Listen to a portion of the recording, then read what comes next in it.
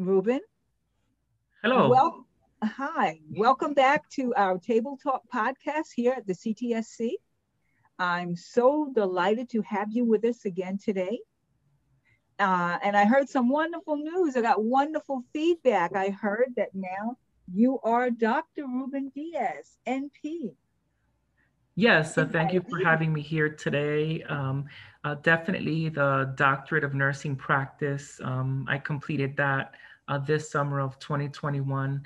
And it's a great progress and a big deal in our nurse practitioner community. It helps us look at system-wide issues and really participate at higher levels of care and really go into quality and other activities that impact the bottom line and in turn, our patients and patients' care, the patient's health in general. Well, congratulations. And I know that all of the great things that you've learned, that you're just going to share them with the entire community. And for that, I am so happy. That makes me feel really great. And I'm so very proud to know you because I know the quality of your work is exceptional. Thank you very much.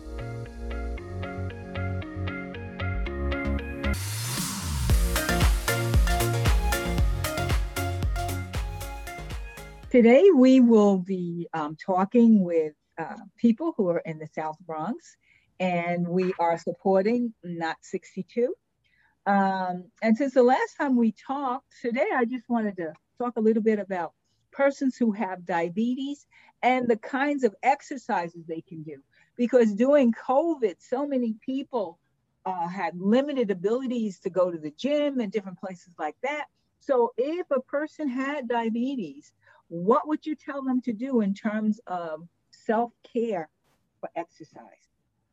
Well, definitely my approach for everything and everyone is really why are you doing something or why have you been asked to do something? What's in it for you or what is the outcome that you're looking for? So really exercise, it does lower blood sugar, weight loss if that's your goal, but also it can help maintain weight, especially if you lose fat and gain muscle at the same time. Also just general physical overall health from blood glucose control, which I mentioned before, to lowering cholesterol and blood pressure, and even mental health. It has been shown that exercise may help with stress, anxiety, and mood in general. So I would definitely say fitting activity into your daily life is important, starting with small goals, 5 to 10 minutes per day, with a final goal of about 30 minutes. And definitely participating, anticipating. When do you plan on doing it? How long do you think you're going to do it for? And any barriers, anything you think might come up that would prevent you from exercising, so you can prepare for it. And keeping track of your activity is important, whether you're using, How would I uh-huh, keep track of my exercise yeah. if I'm a person with diabetes So you or a can use, diabetic? How yeah. would I So do that? yeah, so you can use an app on your phone, or you can use a plain old paper log. I used to use apps, and there have been a lot of security issues around it. I have used my Fitness Pal. I've even used Calorie King, which integrates food, and just continuous glucose monitoring. Some people have those, and they can input that they've exercised. I've gone to just paper. I have a calendar book and I write in the calendar book what type of exercise I did for that day and how long. And at least I can see if I did exercise or not, down to just being more detailed to what type of exercises and for how many minutes. Also, besides keeping track of it, finding someone to exercise with is also very important, or joining a group activity. So I think as far as exercises, it's recommended to do either to do both aerobic and resistance exercises. The combination is recommended. Again, choosing things you like to do, and just make sure it's not contraindicated. So if you have any complications, definitely a good idea if you're going to be involved in more strenuous or structured exercise to talk to a provider in case you do have any heart or blood vessel conditions or anything with your nervous system or your eyes or your kidneys or your feet, any orthopedic condition that might be negatively affected by engaging in exercises. Well, you know something, Ruben, you've said so much that I have to just slow down for a minute because, Okay. you know, there's a lot of people that I know that can handle paper logs, but when it comes to fitness apps and security apps and Calorie King apps, what is Calorie King? Does one who has a person with diabetes, how do they find out about all of these apps and where would they go look? So, I mean, it could be as simple as Google, but we have to be careful. Not all apps are the same or user friendly or have the security that we need to protect our information. So, I use Diabetes Forecast. It's a magazine that provides information on apps that are useful for people with diabetes, even apps that help with monitoring or your sugar, like My Sugar or Sugar Buddy. There are different apps that are more comprehensive. That's not just dedicated to exercise, that can be used to track your exercise. Oh, okay. Does My Sugar Buddies come in Spanish as well? I believe there is one in Spanish. There are a few, and I get that information through the National Association of Hispanic Nurses. And I know there are some New York City-based hospitals that have developed information that can help the Spanish-speaking patients or people with diabetes towards engaging in those lifestyle modification, which include exercise activities and also nutrition. Now, for so many people, when it comes to aerobic exercises, anaerobic and aerobic exercises, they and resistance exercises, they understand it. But for people that may not know, what's the difference? How can I tell the difference, or how can we share the differences in exercises with someone who may not quite understand the term? Yep. That you, So aerobic exercises, they're walking, bike riding, swimming, anything that uses large muscle groups and gets your heart rate up, and you feel like you're short of breath when you're talking. That's really what I consider to be aerobic exercise. Resistance exercises are when you use machines, elliptical machines, you use free weights, even the resistance bands that normally are used at home, and calisthenics, just using the body weight as resistance. For the older adults, incorporating flexibility exercises becomes important. That includes stretching or yoga, and there's balance. So there's Tai Chi, which is done a lot in the local gyms, and standing on one leg is an example, and just balance equipment in general. So those are generally the four types of exercises. And really the goal is, like I said before, starting 5 to 10 minutes per day, especially after a meal, is very helpful in decreasing blood sugars or utilizing some of those carbs that were just consumed. But getting up to 150 minutes or more per week is really the recommendation, at least in adults. And for children and adolescents with diabetes, it's about 60 minutes per day or more of exercise. oh, okay. Are there groups of people who get together, or is there any way to find other, like a buddy? If you don't have a buddy, is there another way to find someone who will exercise with you, who will help you, who'll go through the Tai Chi or flexibility exercises with you? Are there any places that, Yep, so just like I said before on a prior podcast, there is something, at least I know my family down in Florida, the older folks, they use silver sneakers. It's part of their Medicare managed insurance. And they basically go to a participating gym that's local. Uh-huh. And I know they do Tai Chi, chair yoga type exercises. But also, if you have what I call just everyday exercising, if someone has a pet, a dog that they can walk, that's a companion. Also, if you're still working, you can have someone, let's say you have lunch at work, you can walk with a coworker, a colleague, someone from work to exercise. I know a coworker of mine who she says her husband, when he eats lunch at work, outside of the building, there is a large area to walk, and he just takes a walk with a coworker. Um, Also, if you're not able to do more structured exercises that you can do on your own, includes like cleaning your house, working in a garden if that's something that you have access to, even just taking the stairs, um, parking further Oh, away from where you're going to take a walk, getting off one stop early on a bus or a train. Those are very helpful. oh, okay. Getting off the train before I need to get off and Right, at least one walking. stop before, and that's about 10 blocks, at least in New York City. And even just taking the stairs at work instead of the elevator is very helpful. Oh, okay. Those sounds like really, really little small things, but they may not be.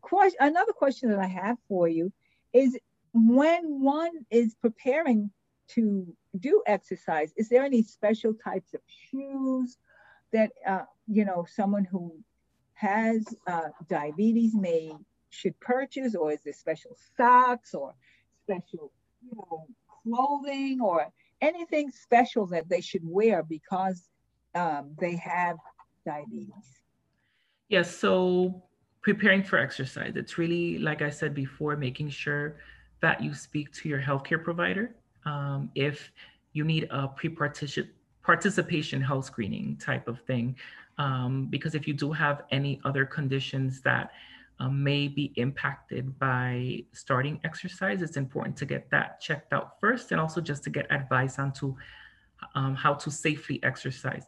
So I would say indoors, if it's really optimal, if there's extreme heat like there has been these days, if it's extremely hot or cold, because even extreme cold can put a stress on your cardiac system. So that's important to then think of transitioning indoors. Also, air pollution, like we've had from the smoke that's coming over from the west. If the air quality is not that great, that's also a time to transition to indoor exercise. Even something as simple as, is your neighborhood safe to exercise? And I'm not just talking about crime, I'm talking about the infrastructure. Are the sidewalks safe? Are they cracked? Are they lifted? Can you get hurt? So that's really getting your mind around the preparation. Also, staying hydrated before, during, and after. If you're already exercising and your mouth is dry, your lips are chapped, that really means that you weren't well hydrated even before the exercise. As far as what to wear, um, there's no special shoes that, unless there's some kind of foot or orthopedic condition for someone with diabetes, but any well fitting socks or shoes work. Shoes, make sure you inspect them inside. Make sure there's nothing inside of them. You'll be surprised what you find inside of your shoes. The shoes really should be what we call silica gel or mid-air soles, like so they can absorb the shock and reduce the stress on the feet and the joints. As far as socks, it's really, for some reason, we think of 100% cotton as really natural, the best, but it's not the best for someone with diabetes to exercise. I always heard that 100% cotton was the best.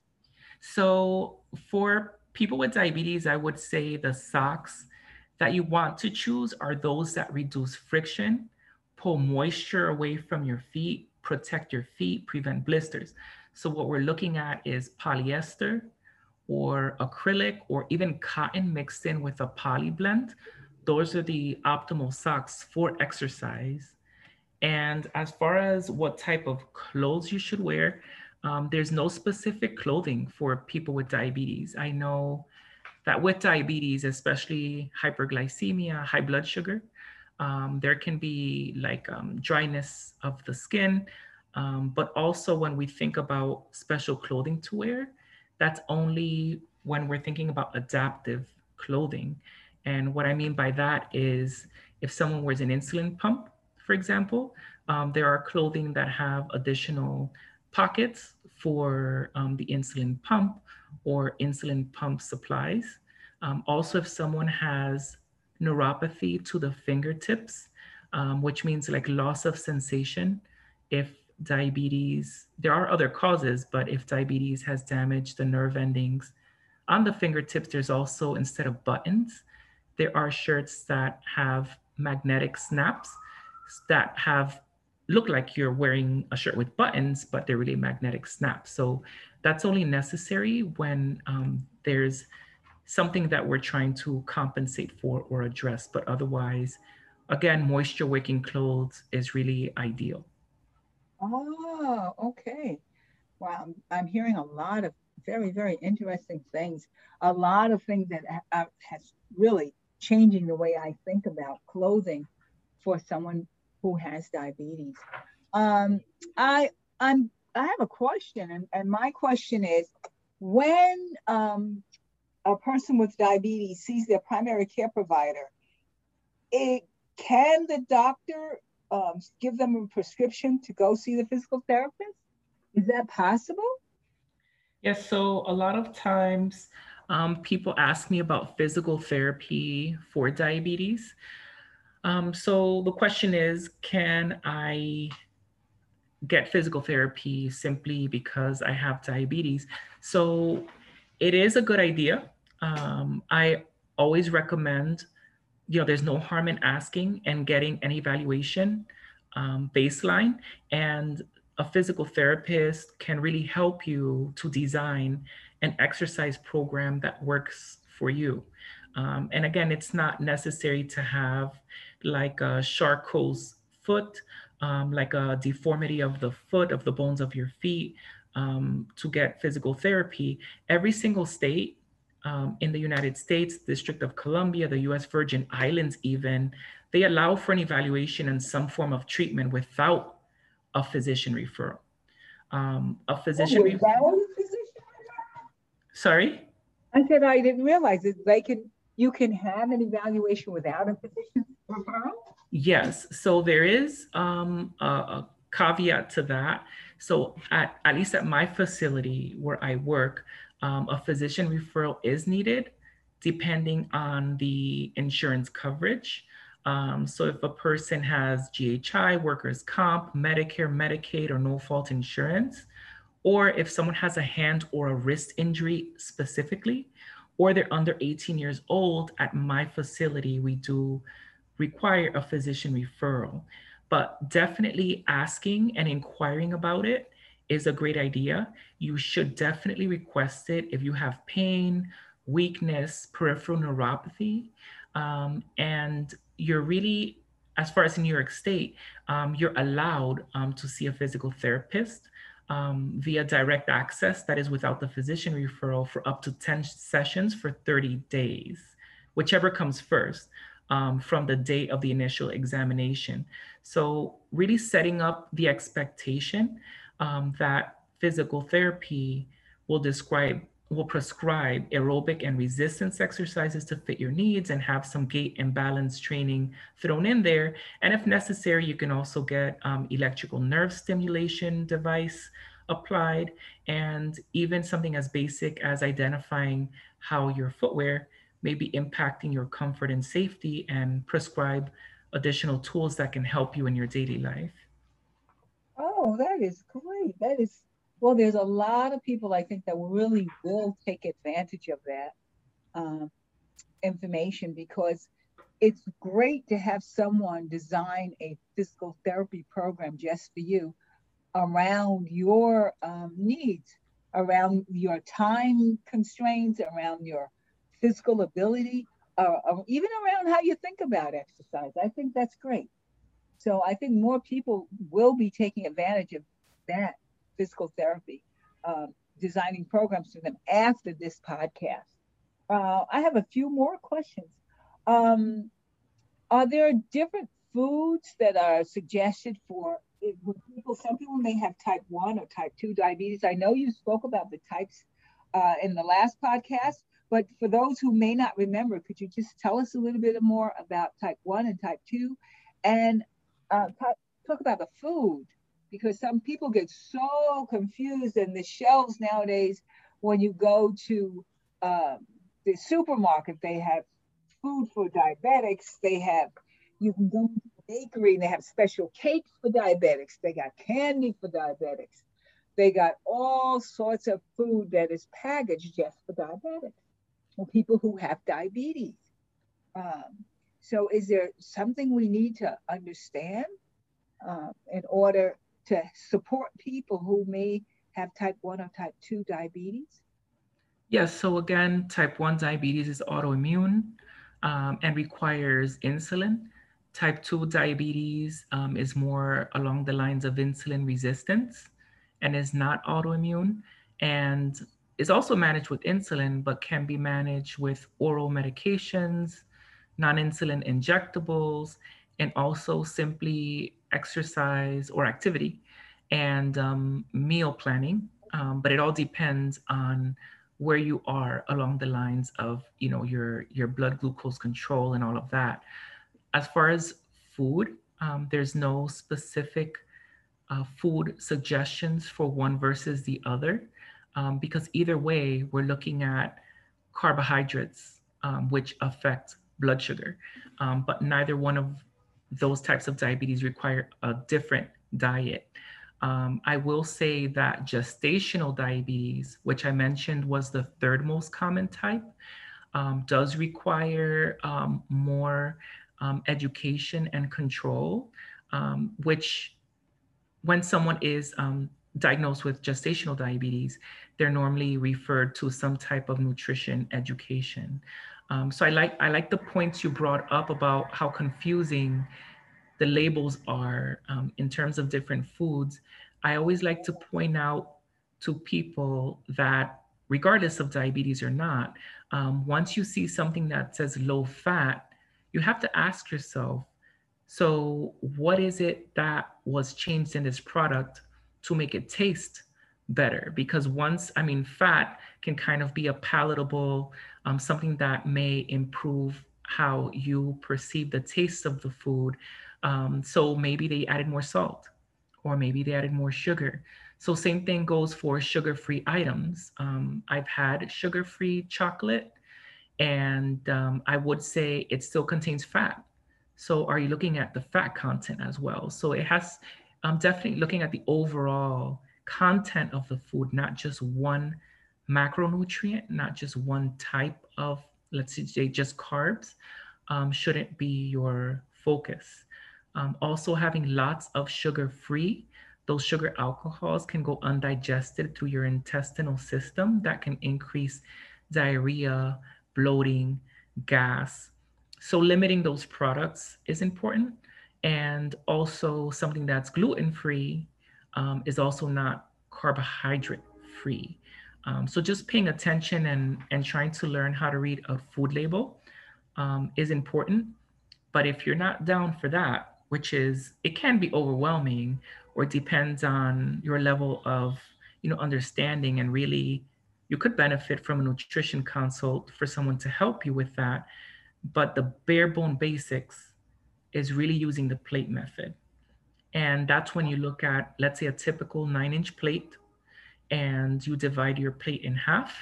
Half of it is non starchy vegetables, a quarter of the plate is your protein, and a quarter of your plate is your carbohydrate. And hopefully, we're looking for someone to choose healthy carbohydrates and avoiding or reducing sugar, sugary foods, including fruit juices and just sweetened drinks like sodas, and choosing those little to no effect starches, which are non starchy vegetables, proteins, and fats. And I hope I've answered your question in a more roundabout Oh, way.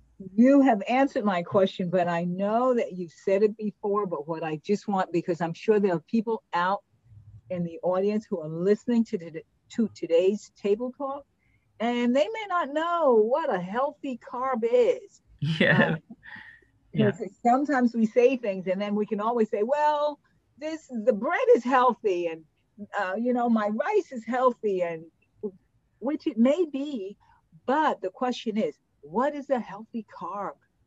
Yes, so a healthy carb. So that's also a great point you bring up, because I have a lot of patients with pre-diabetes who tell me that their provider told them, by the way, your sugar is, you know, elevated, not enough to start treating with medication, or not enough to be called diabetes. Let's say it's pre-diabetes. So I want you to make two changes. I want you to eat healthier, and I want you to exercise. And the question becomes, what does that mean? So a lot of people go home and don't have that support and background. That's where nutrition, a registered dietitian, nutritionist comes in, but also myself, to inform the public. A healthy carb is really whole grain bread, whole grain pasta, brown rice. Beans are considered a healthy carb. Starchy vegetables that are healthy, like squash, potatoes, corn, and peas, and whole fruit, staying away from dried fruit, fruit that's been canned with syrup or jams and jellies. So really whole fruit is the best option, and also low fat dairy products. So dairy contains natural sugar, and that is really the best option, a low fat dairy product. But again, tailoring it to the patient, because if someone has celiac disease, or if someone has irritable bowel syndrome, or diverticulosis, there may be specific type of things they shouldn't or should stay away from. I wouldn't say shouldn't consume, and also that can just impact their health. And there are some people that they should not be eating whole grain. They actually have to eat non high fiber items based on their specific health conditions. So it's great to have it tailored according to whatever other conditions you may have going on in the background. But in general, those are the healthy carbs. One of the things is, how can someone who is in the community, how can we find out, who can we talk to?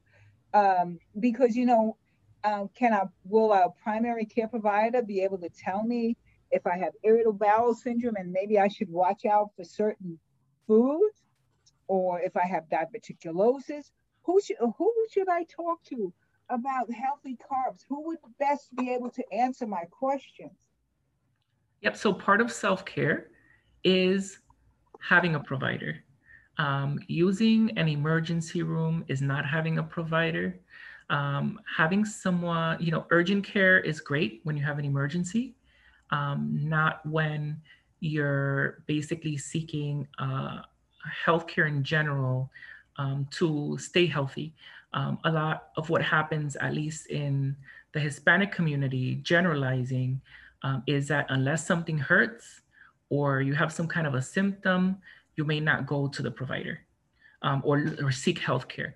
So I would say definitely annual visits to a provider to do basic physical exam, lab work, your eye exams, your foot exams. There are basic preventative measures that I feel the general public really can benefit from to prevent things from happening to their health.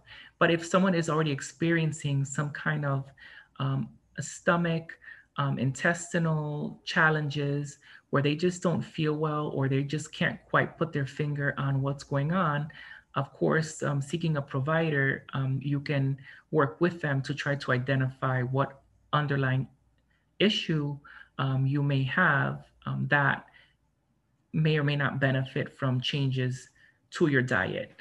What I don't want someone to do is to start eliminating foods from their diet without having input from an experienced professional, whether it's a registered dietitian, physician, nurse practitioner, physician assistant, whoever it is.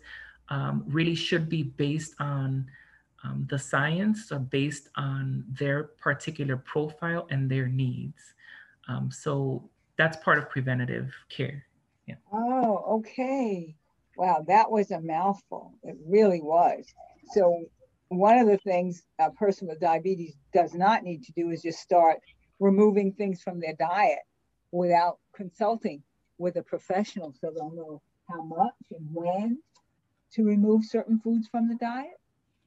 Right. But if someone does, whether diabetes or not, if someone removes particular food or foods from their diet, I would ask myself, if I was that person, what is my objective? What am I trying to achieve by removing these food or food category? And am I achieving my goals? So, how do you know that your diet change is working for you besides, let's say, what you would consider feeling better? Are there actual parameters, actual lab tests, things that can be done to really solidify and demonstrate that what you did actually made an impact? The biggest challenge for me is when a patient has, let's say, high cholesterol, which people with diabetes should really know their numbers. Their A1C, their blood pressure, and their cholesterol are the top three. And someone has high cholesterol, they come to me, they don't want to be started on medications for cholesterol, so they engage in dietary changes. So, how do I know if your low fat diet, your exercise plan, what you're doing is working? Is the person comes back in 3 or 6 months, whatever time we have agreed upon, and see if based on those changes, there was success in the outcomes. So that's really my approach to removing foods or even introducing new foods or dietary supplements into your diet. Oh, okay. All right. That's very interesting. Now, that's sort of easy to say, but um, what's the best way to get people in the community involved in it? Or do you have any? I know they need a primary care provider is suggested, um, but is there any tips or any way of encouraging people um, to just get more involved in their health care? Or do you think clinics should set up different programs uh, or make it more accessible to provide care for people with diabetes? Yes, so in general, you're absolutely right. The most challenging aspects of care, I would say, are those behavioral changes, and that is what we consider lifestyle modifications, exercise slash activity, or food. And food is a very touchy subject, and so is weight. So not everyone may perceive their weight heavy or underweight as a problem. So that may not be the focus of the exercise. It may be to maintain health and look at other parameters and outcomes. As far as food, it leads to tradition, it leads to culture, it leads to socioeconomics. What access do I have to food according to my zip code? So there are so many variables that are not within the control of any provider. And I feel like the best way to sort of get into the preventative health and access, a lot of times you see health fairs, health screenings. Sometimes these are the entry points for a person to have some kind of interaction with people that may have knowledge and skills to share with the person, because your medical appointments may be every 3 months or every 6 months. Um, Okay. the question is, what are you doing in between when no one's looking, when the provider's not holding your hand? So finding the How do, motivation, yeah, finding the motivation, yeah, yeah. motivational interviewing, just finding that motivation within that person. I cannot give someone power. I can provide knowledge, I can provide some skills, and then help with some problem solving by having a discussion. But ultimately, really, I hope to motivate others as a provider, and that others find motivation to seek care, including if they have a family member who they see has been impacted negatively by diabetes or succeeding at their diabetes self-care. So I would say health fair, health screenings, accessing those mobile health insurance vans, and sometimes there's mobile health vans going around providing care. There's clinics in the community that provide low or no cost care, especially preventative care. So I think those are great ideas for your entryway into accessing care.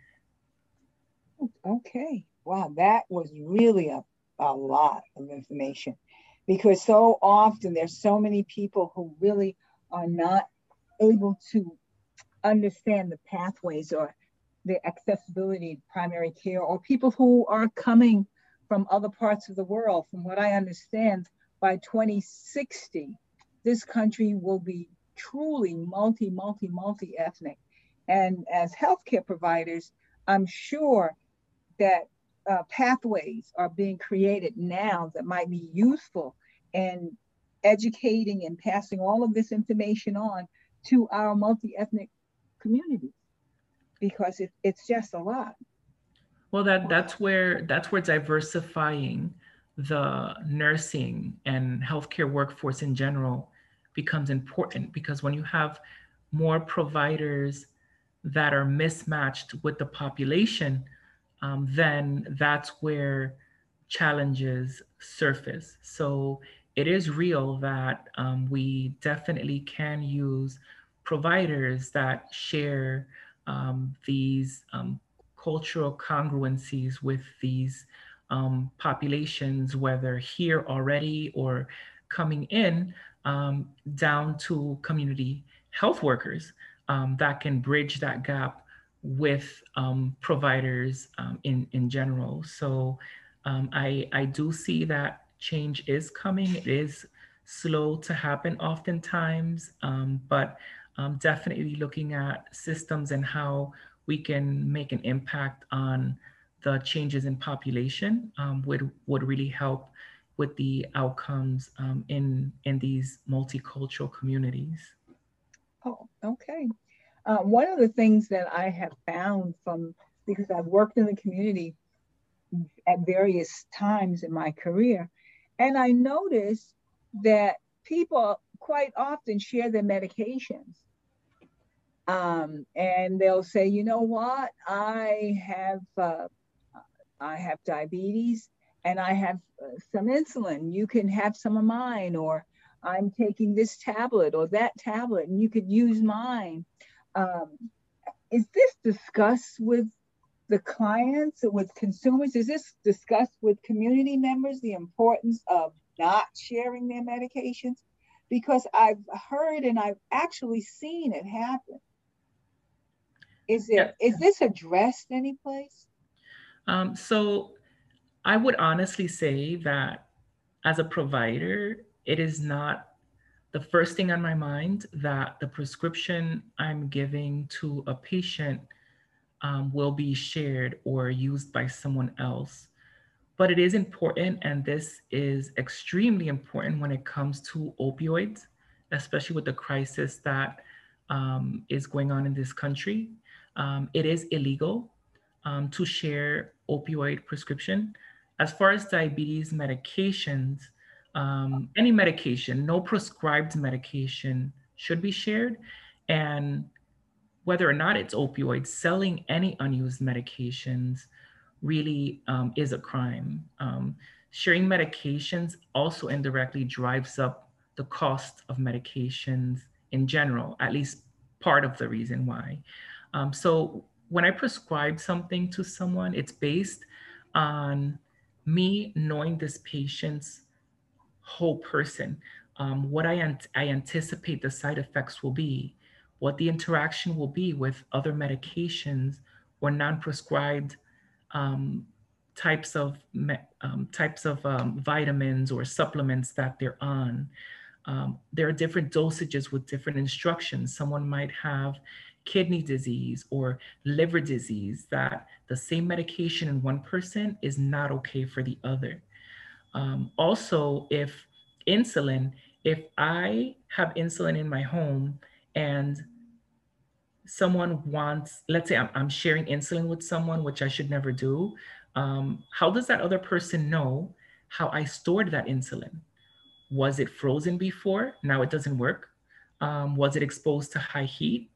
Now it doesn't work. What is the safety? If the pen was used, let's say it's an insulin pen and it was used before, even if it's one dose, I can't really tell if an insulin pen has been used once, depending on what units of insulin were used. I just can't. And once you use an insulin pen with a needle, there's often flashback or a return of tissue, human material into that pen based on the use of that needle. So that's a safety issue. It's a health issue. And someone can even have, an outcome can be hepatitis B, for example. Um, Not addressing an underlying condition is another issue. So if I'm sharing a medication, oh, my blood sugar is 300. I know someone who has insulin. I'm only on oral medications. Let me get to my friend's home and get insulin because I know that'll bring my blood sugar down. Right? Exactly. Yeah. So the question is, why is your blood sugar that high? Do you have a foot ulcer? Do you have some other infection, some other underlying process that needs to be cared for, as well as your blood sugar? So those are just a few of the reasons why medications in general shouldn't be shared, but also specifically diabetes medications. Well, Ruben, I'm going to tell you, you've given me so many things to think about and so much information to share with people in the community. So I am just hoping that people listen. And if they have additional questions and additional concerns, they'll send them out and send them to you, because I think you've explained everything so and clearly and in such a way that it's so easy to understand. So I thank you so much for being at the table talk today and sharing this information on self-care in terms of exercise, nutrition, and medication for those people who have diabetes. Oh, So I well, thank you. and before we go, I did want to share one more thing because Go right ahead. because I am very concerned in terms of sharing diabetes medications. So if someone needs services to afford their medications as far as diabetes goes, I do have to say there's a one-time offer for a free short-term supply of insulin from Novo Nordisk that you can access. That you definitely should find a long-term solution for affording your insulin. Walmart has insulin programs that are affordable. Even a blood glucose meter. There's a Rely On meter that's $9. There are manufacturer assistance packets from Novo, Lilly, and Sanofi. There are insulin copay cap laws that have been approved in 18 states and DC.